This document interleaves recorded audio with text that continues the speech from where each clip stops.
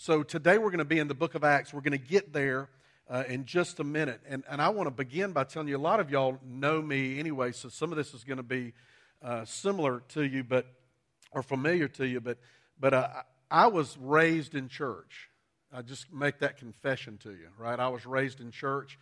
I was raised in a great home by parents who loved Jesus and loved the church of Jesus. And so I was one of those folks that I was in church from 9 months before I was born. I didn't see the first half of a Super Bowl until I went off to college, and I laid out of church on Super Bowl Sunday night because at the Marshall House, you went to church on Sunday night. It didn't matter who was playing in the Super Bowl, right? And so I didn't even know the first half existed. We'd get home and it'd be the halftime show, and then I'd watch the second half. We used to have revivals where revival would start on a Sunday morning. You'd have the revival speaker come in, and then he would preach all the way through to the following Friday night. And we went every night, and we heard that same guy every night. And so that's the kind of home that I was raised in. And I'm so thankful for that, because that laid a foundation for me really to do what I do today, just to understand the commitment that it takes to be committed to Jesus and committed to the church of Jesus. And so that's that kind of home I was raised in. But I will admit to you that part of that background, in some ways, it kind of messed up my thinking a little bit, and it messed up my theology a little bit. And here's where that came in.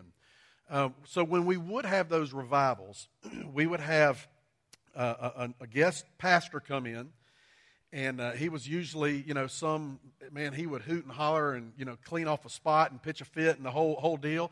And then they would have a special musician come in, because I guess our music minister, it wasn't good enough for him to lead, the hymns. And so they have a special musician come in. And then at our church, I don't know if your churches did this during revival, they would have like a guest testimony one night.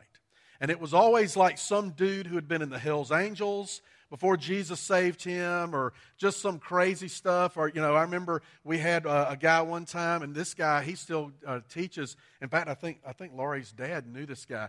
He had like part of his body blown apart at Vietnam, had a patch over his eye. And I mean, just as a kid, that makes a huge impression. A dude coming up there with one arm and a patch over his eye with his military uniform on. And so we'd have all this kind of stuff.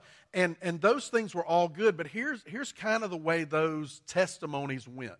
Not all of them, but this is what I heard. So the testimonies kind of followed this path. It was something along the lines of, I was born and left in a box on a corner in New York City.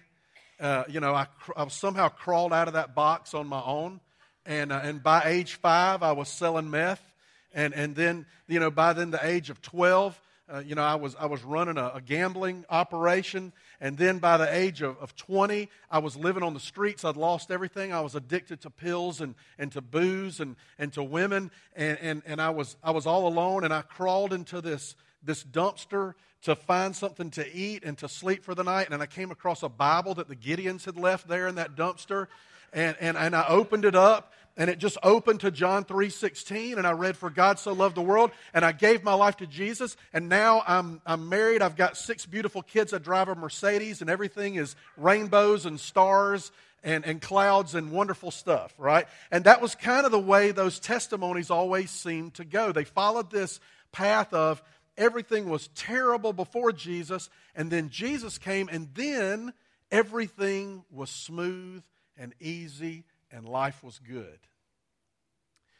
And there's a problem that came into my life when I started to hear that over and over again, and that was, I really began to kind of believe that was true. And that was reinforced, and not in a bad way, but that was reinforced by my parents and my Sunday school teachers and all, that kind of taught me, here's these rules you follow. If you follow these rules and do these things, then bad stuff will stay away, because you'll be following Jesus, and you don't have to worry about bad things coming in your life as long as you follow these rules. Kind of the don't drink, smoke, or chew, or hang out with girls who do kind of stuff, right? And so that was all kind of imprinted into my brain and into my mind. And as I went along in life, that's what I thought, that following Jesus made life easy, that Jesus brings success. And you even see that teaching today in some churches. There's whole churches that are built on that teaching. I won't mention a guy by name, but his initials are Joel Osteen, who, his entire church and these books that he writes, it's all about just think positively, and Jesus deserves to give you things and do all this stuff, and then that's what's going to happen for you. Here's a problem with all of that. It's not biblical.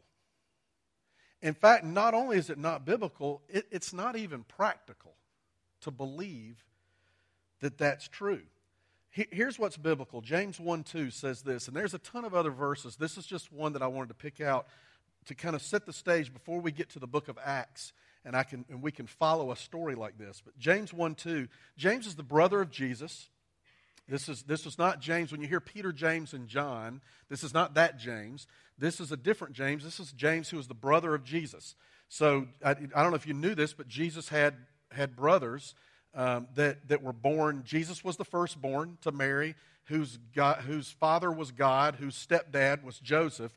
But then Joseph and Mary had some of their children that Joseph was the father of. James was one of those.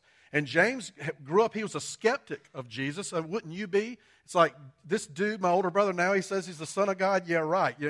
I would be a skeptic too. But then he became one of the strongest followers of Jesus and one of the biggest leaders in the early church. And he wrote this book, the book of James, that you ought to read in the New Testament on your own. But I just want to read this one verse. James 1:2 says this, "Count it all joy, my brothers, when you meet trials of various kinds."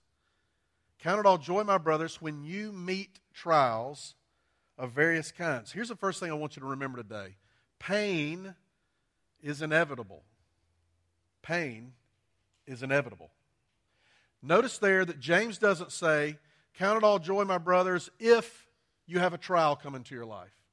If difficulty finds its way into your life. He says, count it all joy, my brothers, when you meet trials of various kinds.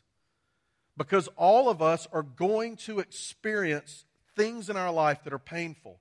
All of us are going to have trials come into our life, things that we think we can never make it through on our own. And the fact is, it's hard to make it through on your own, that you need Jesus to help you with that. But you're going to have pain that's going to come into your life. Now, there's some of you out here that I'm looking at, and I know some of your stories, and some of you are thinking, Cliff, you don't have to tell me that pain is inevitable. And I know I don't. Some of you know what it's like to go through cancer. Some of you know what it's like to sit beside the bedside of a parent that has Alzheimer's, and they're dying and they don't even know who you are when they look at you. Some of you know what it's like to get a call in the middle of the night to find out that your child's been arrested, or your kid come home and you find out he's been kicked out of, or he or she's been kicked out of school. Some of you understand what that's like. You know what it's like to lose a spouse, to lose a child, to lose a best friend. You've experienced those things. So I don't have to tell you that pain is inevitable. There's others of you that you haven't yet experienced that, and I would just say hold on. Just hold on and be ready, because we cannot escape this life without dealing with some pain. And here's the thing about that can be difficult for us, is that if we have this bad theology like I was raised with, and let me just say this, by the way, I don't ever think that the people at my church or that my Sunday school teachers sat in a room and said, hey, we're going to teach bad theology, and it's just they were trying to focus so much on the goodness of God, which is awesome, that they left out the part that even though God's good, sometimes life is not good, and they left that part out. But so when we focus so much on that, and when you have that kind of put into your life like I did, and it's imprinted into your life, that what happens is then when bad things happen to us, which is inevitable, then we compound those bad things with guilt, because we start thinking, if I just loved Jesus more, this wouldn't be happening. If I was really committed to Jesus and if I was truly a follower of Him, He wouldn't let bad things come into my life. In fact, that's an old way of teaching that went all the way back to the Old Testament, that scholars and all, they call the Deuteronomic ideal. And the Deuteronomic ideal was that people believed back in the Old Testament times, if you were born blind or if you had something bad come in your life, it's because there was some kind of sin in your life. And that's the reason God was punishing you for those things. But that is bad theology. See, there are things that will happen to us that are inevitable. Now, there are other things that happen to us that we create. That's a different category, okay? We'll put that over here. That's the category of that we all sin, and we do things we're not supposed to do. And when we sin, there are consequences of sin. So if you're thinking, wow, this is just so bad, I lost my job, and it's just unbelievable that I lost my job, but you were stealing from the company, that's not just pain coming into your life, that's the consequence of sin. There's a difference in that. But there are then other things that have nothing to do with the consequence of our own sin. It could be created by the sin of someone else. It could be created just by the fact that we live in a broken, sinful world. But sometimes things happen to us that you had no control over.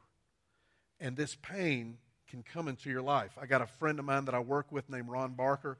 Ron's older than me. It's not that much older than me now, I guess. He's in his early 60s.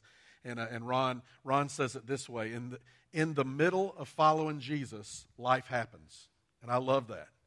In the middle of following Jesus, life happens. He said sometimes you can be following Jesus, just as committed as you can be, doing what you know God has called you to do on the path He's called you to do it. And in the middle of that, something comes out of left field and life happens.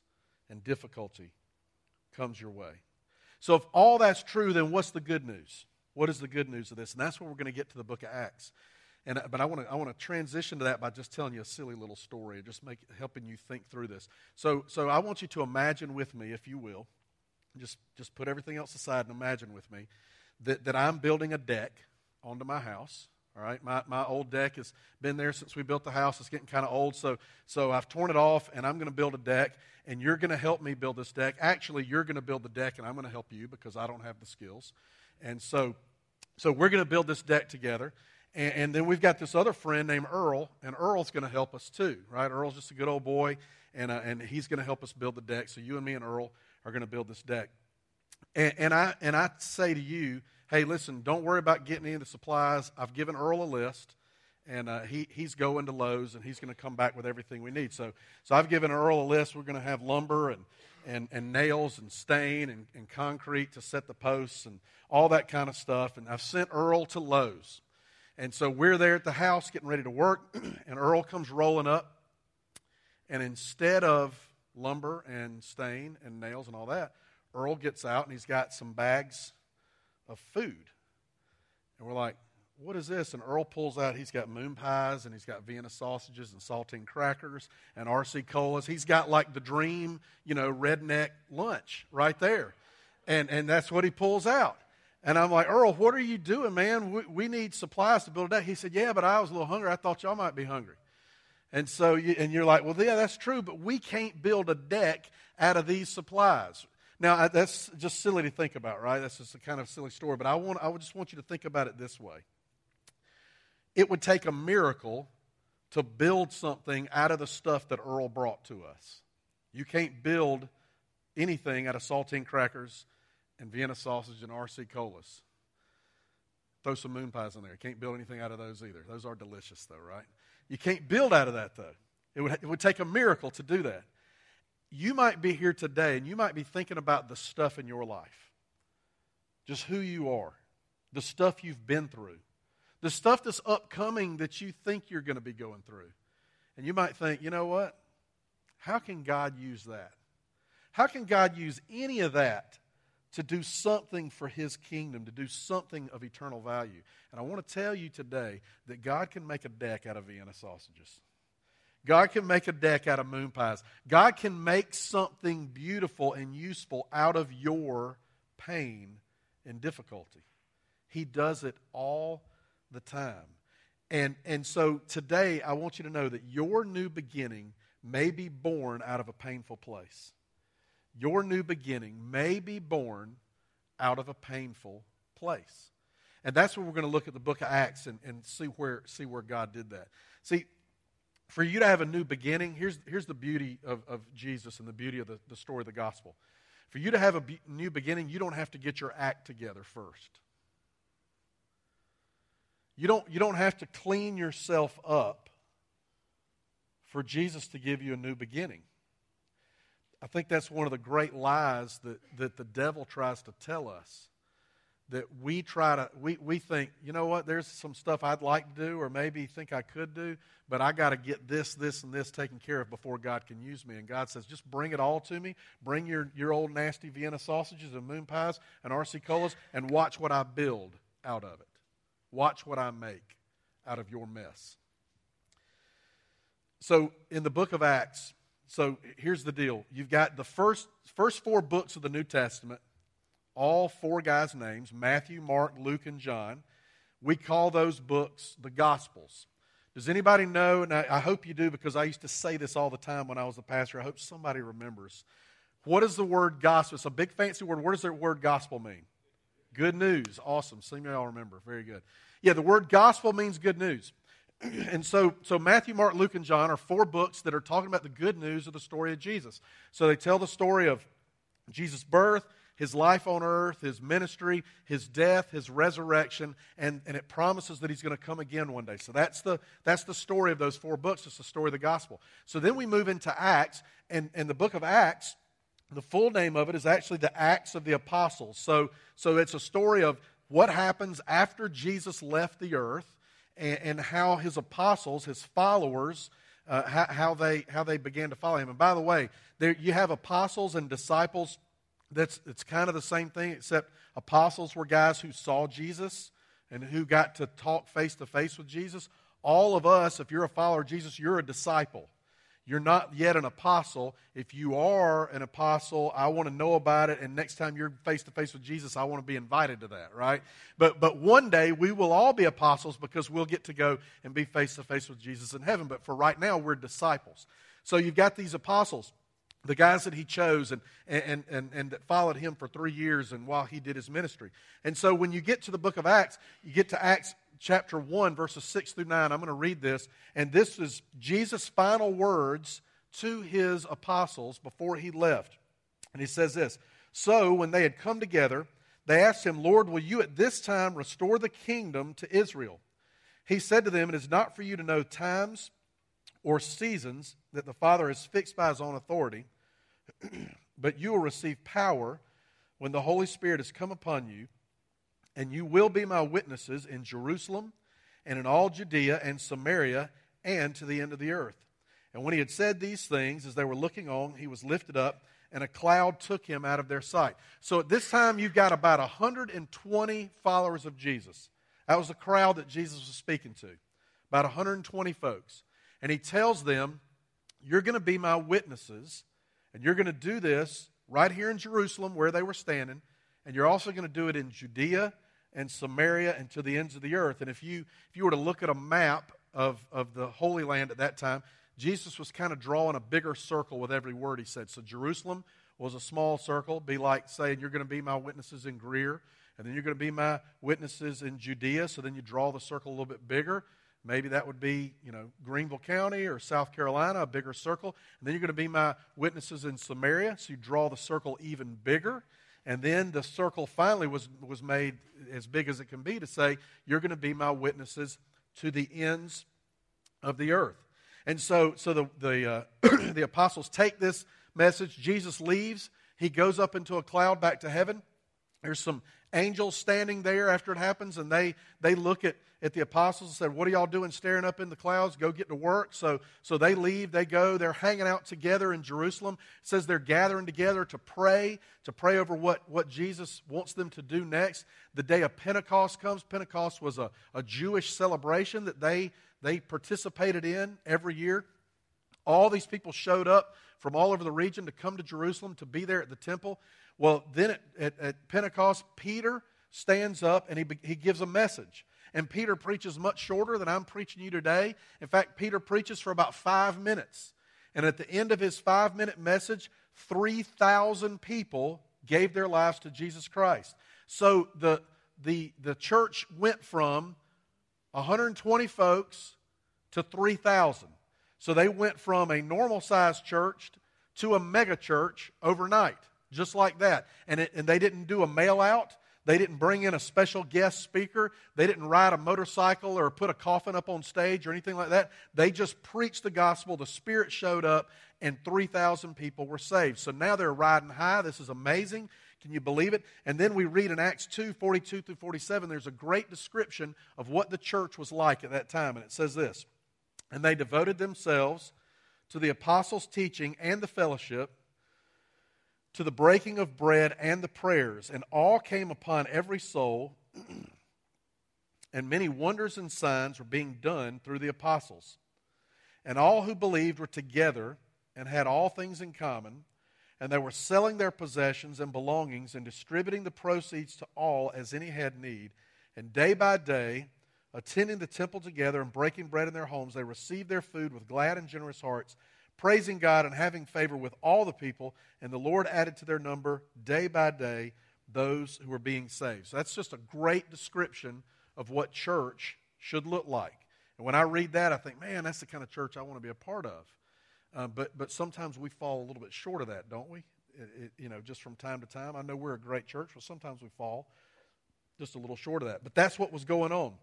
And so then, from Acts 3 to 6, I'm not going to read any from Acts 3 to 6, but I'm going to just give you an update of what's going on. So you've had, the church went from 120 believers to 3,000 believers. Excuse me. You've got everyone is sharing their possessions with each other so that no one has need, that they're enjoying the favor of all the people. All this good stuff's happening. And then crazy things start happening. People, Peter and some of the other apostles, all of a sudden they're able to heal people when they're sick, and so there's healings going on.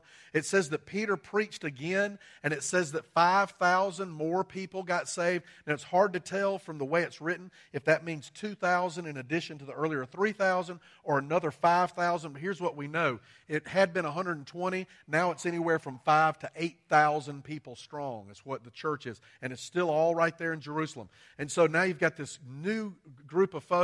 And then they start getting arrested. The people that go out to teach, Peter, James, John, some of these guys, they go out to teach, and the Roman the Roman leaders there, they start having them arrested because they're teaching that someone is a king other than King Caesar. They're teaching that Jesus is the real king, and so they're arrested because of that. But every time they're arrested, the church gathers together and they're released. So Peter is arrested. They say, "You got to quit talking about Jesus." And Peter says, "I can't do it until God tells me not to do it. I'm going to keep doing it." And they release him.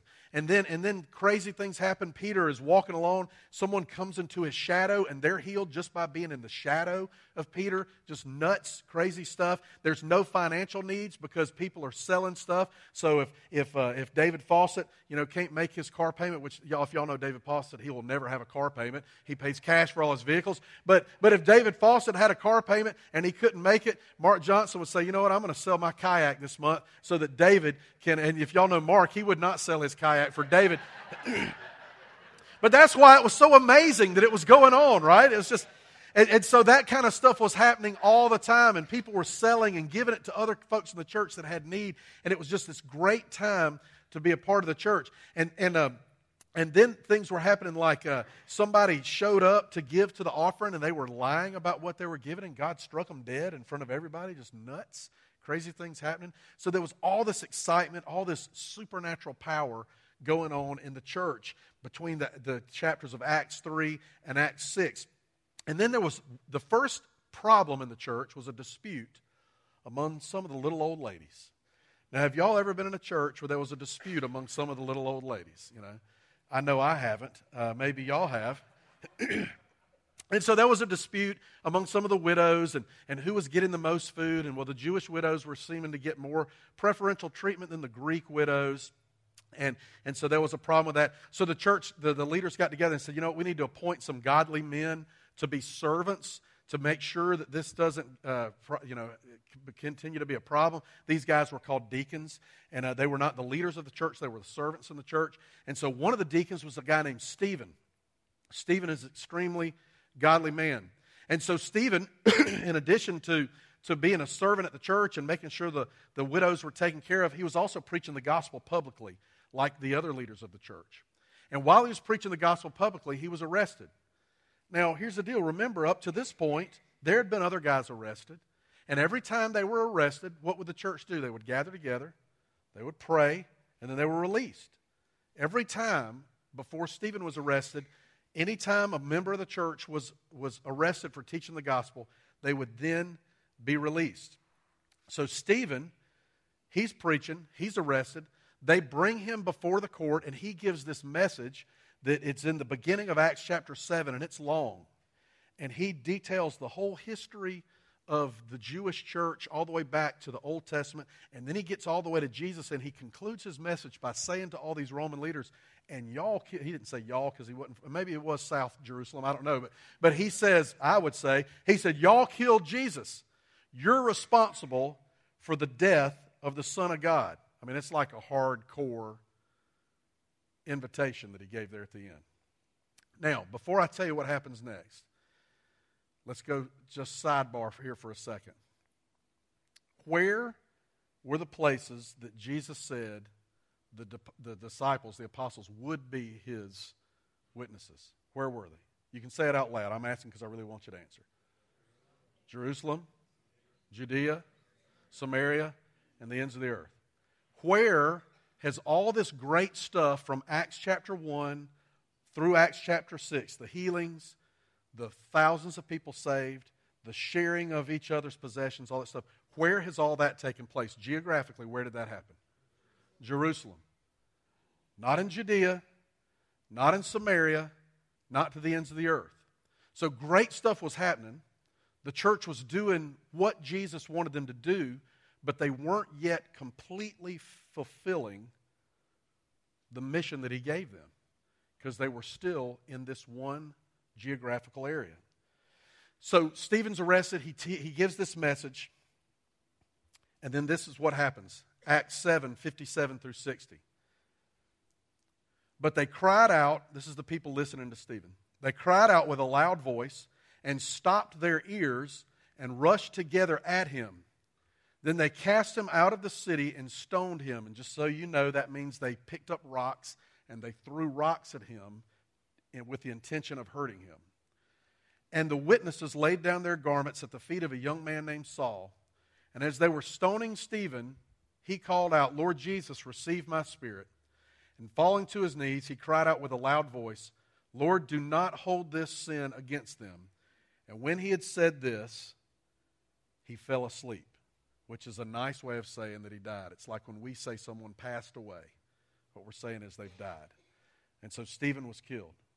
So instead of him being arrested for teaching the gospel, the church gathering together to pray, and he's released, he's arrested for teaching the gospel. I'm sure the church was praying over his release, but he's killed. Now, can you imagine the next week at the little old lady's Bible study there at First Baptist Jerusalem, because we know they were Baptists because it was Jesus' church, right? So at First Baptist Jerusalem, there's Peter's mother and there's Stephen's mother sitting side by side. And Peter's mother is talking about how her boy has been arrested multiple times for preaching the gospel, but he's still here. And Stephen's mother has just lost her son. He was only arrested once, but he was killed for it. Now, how do you make sense of that? How do you make sense of the fact that pain came into one lady's life and it seemed to not come into another lady's life? By the way, I totally made all that up. You won't find Peter's mother or Stephen's mother mentioned in Scripture. I'm just trying to help set the scene. But how do you make sense of all that? And then what happened after Stephen was killed? Acts 8, verse 1. And Saul approved of his execution. And there arose on that day a great persecution against the church in Jerusalem.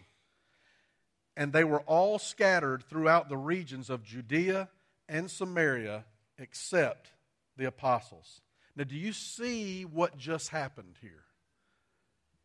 Do I have to connect the dots, or do you already see what just happened here? That a terrible, tragic thing that was against the will of God. All right? I don't believe that God said, I'm going to have Stephen get stoned, right? It's that God allowed that to happen. He knew it was going to happen, but instead of stopping it, but it was not what His plan was from day one. But then what God does is He uses pain, He uses something terrible to accomplish the mission that He had given the church from the beginning. So now all of a sudden you've got this group of people that they were doing great things, but they were doing it just right there in their hometown, and nobody really wanted to go out. Nobody cared enough about the folks in Judea. Nobody cared enough about the folks in Samaria to go out and carry the message of the gospel to them. But Jesus made sure that it happened, because as soon as it happens, this persecution breaks out, and the Roman government thought that they were doing something to stop the church with the persecution, but God used the very thing they were doing to stop the church to spread the church and make it worldwide. It could not be stopped. And so God used the difficulty to make His name known. And here's the great thing. So that means there were anywhere from 5,000 to 8,000 people now that have left and have gone and shared the gospel. And in Acts 8:4 it says this, "Now those who were scattered went about preaching the word." Those who were scattered went about preaching the word. So they didn't just leave and go into hiding. If it was me, I might have been thinking, you know what? They're arresting people. I'm going to kind of stay on the down low, and I'm going to go find a place to hang out and not let anybody know who I was. But no, they went about preaching the word. So these folks, they didn't go into hiding. They went into ministry. They didn't go into hiding. They went into ministry. And they went out and they began to live their life on mission for Jesus in the midst of a difficult time. And so you see where Jesus took and He created a new beginning for them from their pain. Not just from any pain, but from probably what was the worst pain they had ever experienced. Imagine being a part of a great church, being a part of community, and you have to leave it all behind. Go somewhere where you've never been. Leave all your possessions, leave all of your friends behind, and just run for your life. But Jesus used that very pain to do something amazing so that His name would be spread. See, running from your, the persecution breaking out and God using that pain to do something great would be like you having cancer, and when you go to your treatments every month that you have to go to, and you're just sitting there with all the other folks, that you're able to share the gospel with those people that you're in those cancer treatments with. That's like if you lose your job and you have to take a part-time job at Home Depot, and it's really not where you want to work, but you got to do something to make ends meet. Then instead of just working at Home Depot part-time, that you start a Bible study with some of the guys that you work with there. That's what it's like. It's taking the pain that came into your life out of your control and allowing Jesus to redeem it and to do something amazing with it. See, He can turn your pain into a new beginning. He can turn your pain into a new beginning. And I want to tell you something, and this is something that I have to remind myself of all the time. That is that God never allows anything to go to waste. He never allows anything to go to waste. Whether it was a terrible decision you made a long time ago or this morning, or whether it was something that came into your life that you had no control over whatsoever, God never allows any of that to go to waste. He will use it for His glory and ultimately for your good. But we can't fight Him on that. We've got to trust, and we've got to allow Him to do that. I was honored when Joseph asked me to fill in and teach for him. And the last time I taught here, he gave me a topic. He said, "We're talking about pride, and I want you to talk about pride." And I said, "Well, I'm proud to do that. I'll be proud to talk about pride." But today, for this week, he said, "Hey, we're going to start a new series, so you can either kick off the new series, or you can just talk about whatever you want to talk about." I said, "I want to talk about whatever I want to talk about." And here's why. One of my friends who's started a church asked me to fill in for him earlier in this summer, and I wrote this message for them. But I wrote it because it's what God's been doing in my life. And just going through a very, very difficult time and understanding and believing through that difficulty that God's at work. That God has not forgotten about our family. He's not forgotten about me. He's not forgotten about my daughter. He's not forgotten about Sherry. But that He's at work through the pain. He's at work through the difficulty. So I wanted to share that with you to encourage you today. God never lets any of that stuff go to waste, and He's going to bring something good out of it.